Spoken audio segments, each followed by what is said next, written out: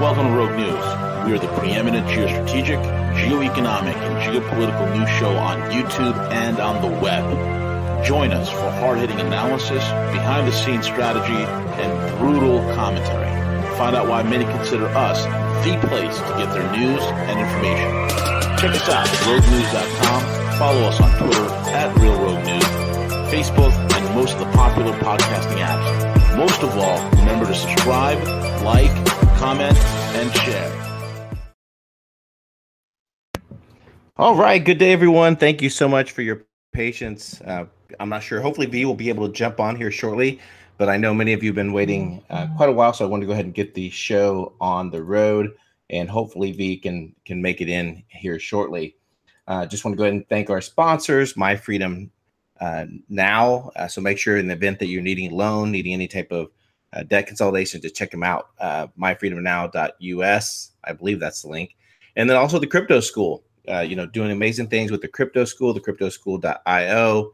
I love hearing those guys, listening to their shows, and hopefully we can get them on this week as well. So if you haven't done so yet, make sure you go back, check out the interview that we did yesterday with Jim Willie, getting rave reviews, lots of views already, lots of great comments. So go check that out. Again, things are constantly changing, and it's just important right now to stay in tune to what is happening. So bear with me. It's a little bit difficult as I'm managing the controls and bringing up articles and those types of things so that we can make sure to share those.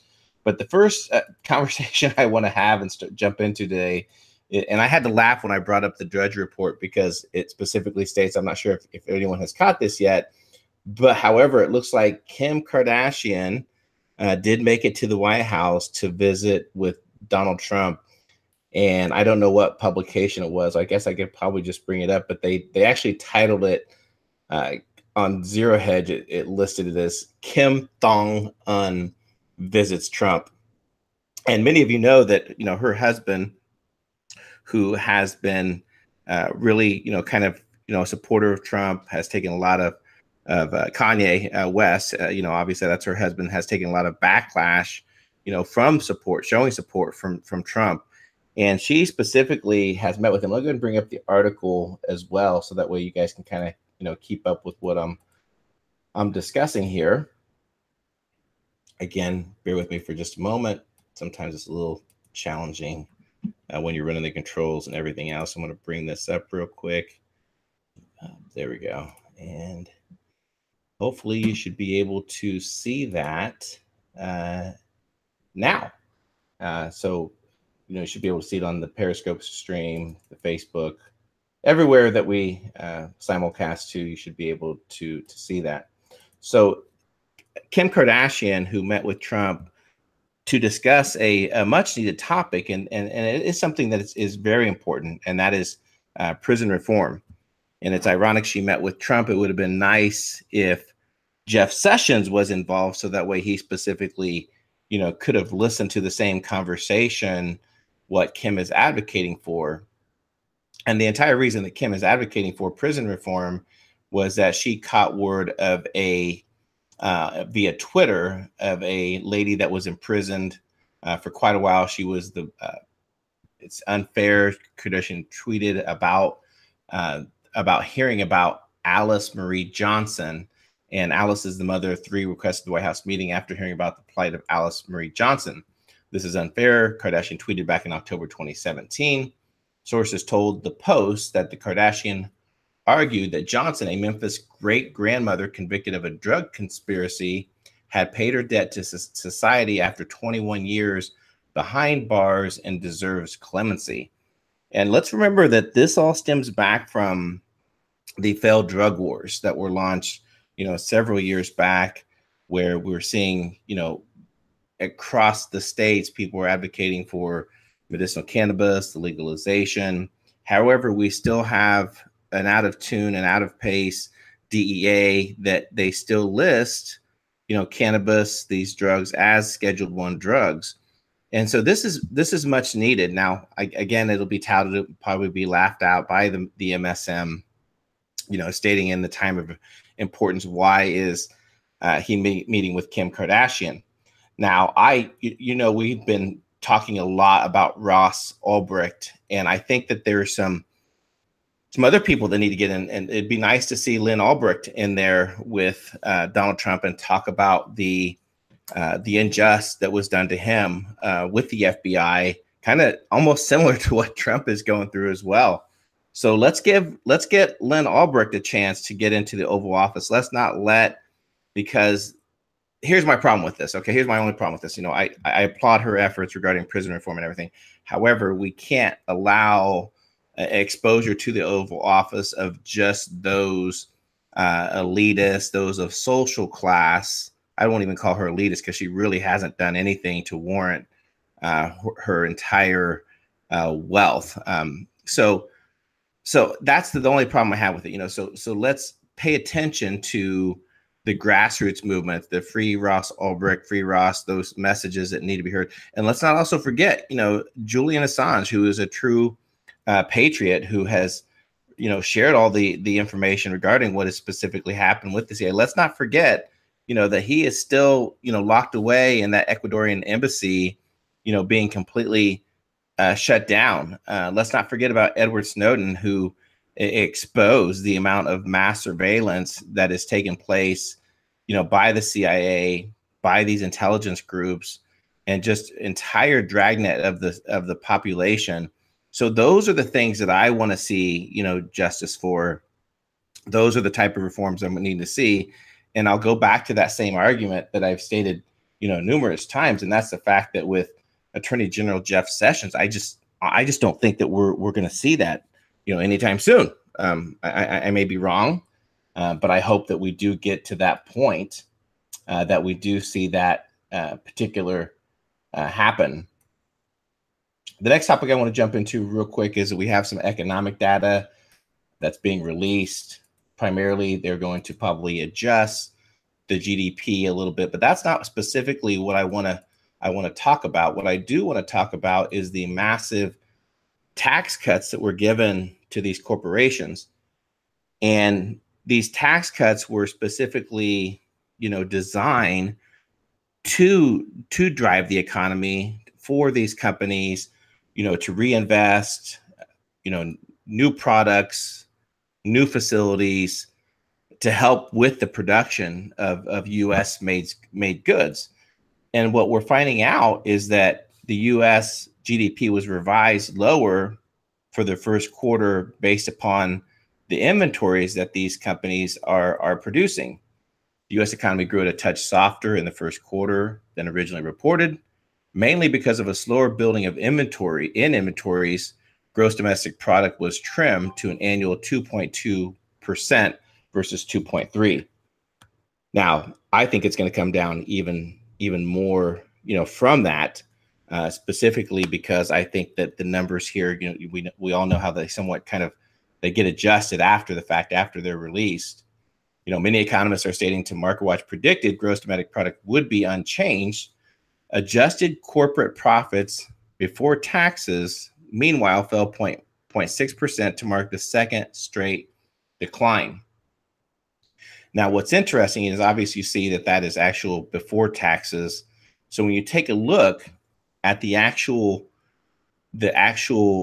amount of money that these corporations saved, the government tax haul declined to an annualized $328.2 billion from $445.6 billion. As a result, adjusted after-tax profits climbed 5.9%. Now, what specifically is interesting is that, what happened? What happened to that massive amount of money that these companies saved? Did they reinvest that? Did they utilize that big profit win from the tax cuts that eventually is going to come back and kick us in the tail? I've covered this. We've discussed this several times, but at the end of the Trump era, these tax cuts are set to roll back everything for you and I, except for the big corporations. So, I know we laugh at the time. We say during the years of Obama, the top 1% got even wealthier. Well, I think it's going to even be double that by the end of Trump's term, specifically because what are these companies doing? They are utilizing the tax cut money to go in to offset, to pay off higher dividends to their shareholders, again, pumping up their own stock. And that's that whole thought regarding, the trickle down economics and things that are happening now. Before you comment, say, oh, CJ's being a social justice warrior and all. That's not what I'm saying at all. As I'm saying that first year terms tax cuts specifically, the only reason the economy is doing well, the only reason these companies are doing well is primarily because of the huge tax breaks. And I don't believe in the tax regardless. I'm a firm believer that taxation is theft. So what I'm getting at here is that if this was truly intended to drive the economy, to drive the job numbers, those tax breaks should have been tied specifically to some type of reinvestment. In other words, you get the tax break, but until you reinvest that money specifically into new facilities, jobs, maybe tax credits for hiring, you don't get that incentive. That's not paid to you in full. So it could have been done a lot better. And that's something that we specifically stated, time and time again. And it just leads me to believe, and I just worry about what's that second quarter going to be. What is with the trade wars that are being generated right now, the lower amount of not only imports and exports. We're seeing it on both sides. We're seeing on both sides in terms of the U.S. and the GDP is that we're seeing lower exports and lower imports. So what's left for the American taxpayer? We've exhausted that first year, tax cuts. We all know how we felt about the economy under Obama with the fake jobs numbers, the fake stock market. And unfortunately, under this administration, that is continuing. So right now, we're just kind of wait and see. I know that everyone's very concerned regarding the EU, the Italian banking crisis, what's happening there, which could spur major problems heading in. I think it'll be timed. I posted this on social media. I think it'll be timed. I think specifically when George Soros, when he comes out and says, oh, we're heading towards economic catastrophe and everything, I think it'll be planned. I think it'll be triggered. I can't remember what the percentages of the top 10 or 15% of people that control the most amount of the money, the world supply of money, and can easily manipulate things. So it'll be interesting to see what they do. Will they use that as a 11th hour attempt to disrupt the midterms? Will they do that in 11th hour attempt to affect the 2020 election? I think they will. I think specifically that they will, because they all know the wheels are falling off the Russiagate. The wheels are falling off every attempt to, label Donald Trump as a racist, label him as a sexist. The amount of things, the amount of obstruction that has been placed in front of this president is just beyond belief. So again, getting back to it. So what's going to happen come that the midterms this year, 2020? Let's shift gears. We do have a big day here at Rogue. So we do have Harley Schlanger that'll be coming on at 12 p.m. Eastern Standard Time. And then we also have 4 p.m. We'll have Cuss with Gus, which I'm excited about. We missed Gus last week. I thought he was traveling. And about 5 o'clock, I get a tweet or a text from Gus saying, hey, aren't we doing a show? I'm like, sorry, Gus, I thought you were traveling. I thought I was waiting for him to drop the F-bomb on me or something, but he never did. But anyway, that's just for fun. So again, the other thing I want to talk about is regarding, what current opportunity is in there. And this is something that we talk about considerably here at Rogue. And that's the fact that the potential amount of investment and the potential that are there with different companies that are moving towards, blockchain, moving to solutions based, on utilizing tokens and cryptocurrencies. And an interesting article came out from Zero Hedge. And this article actually states specifically that new report suggests average ICO investor sees 82% profit. And this comes from Cointelegraph.com. Recent analyst of initial coin offerings has found that an average ICO investor sees returns of 82%, according to the published by the Boston College Carroll School of Management. So again, just the opportunity now, and that's why it's important to follow this. It's important to get involved to understand, specifically, what ICOs are doing, what ICOs are opportunities to get involved with those things. A 54-page report titled Digital Tulips Returns to Investors in Initial Coin Offerings found evidence of significant ICO underpricing after analyzing a data set of over 4,000 planned and related ICOs.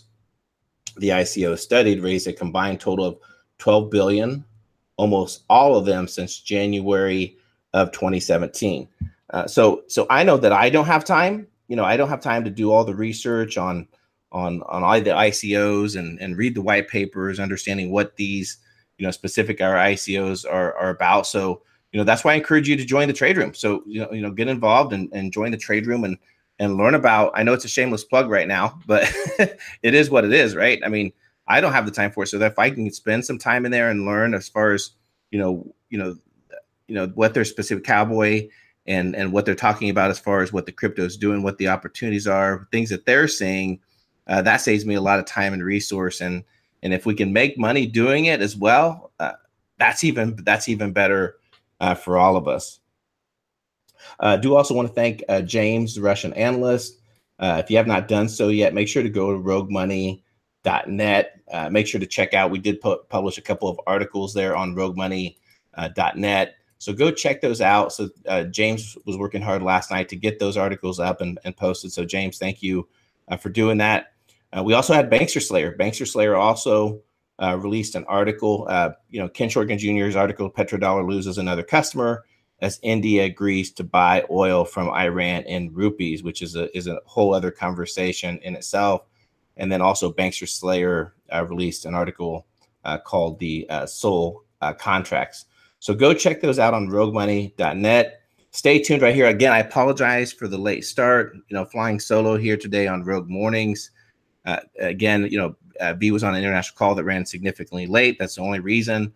So we'll be back tomorrow morning, and we'll be delivering it even better show. So come back at 12 p.m. Eastern Standard Time for Hanging with Harley, and then at 4 p.m. we'll have Cuss with Gus.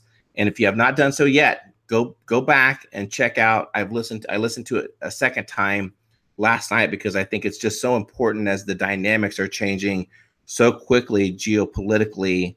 I think we're witnessing the quickening here. The quickening is happening as far as the shift away from the dollar, and day after day, there's new stories emerging regarding the fact that countries are finding solutions, a way to do trade away from the dollar. So go back, listen to that great interview that V did with Jim Willey.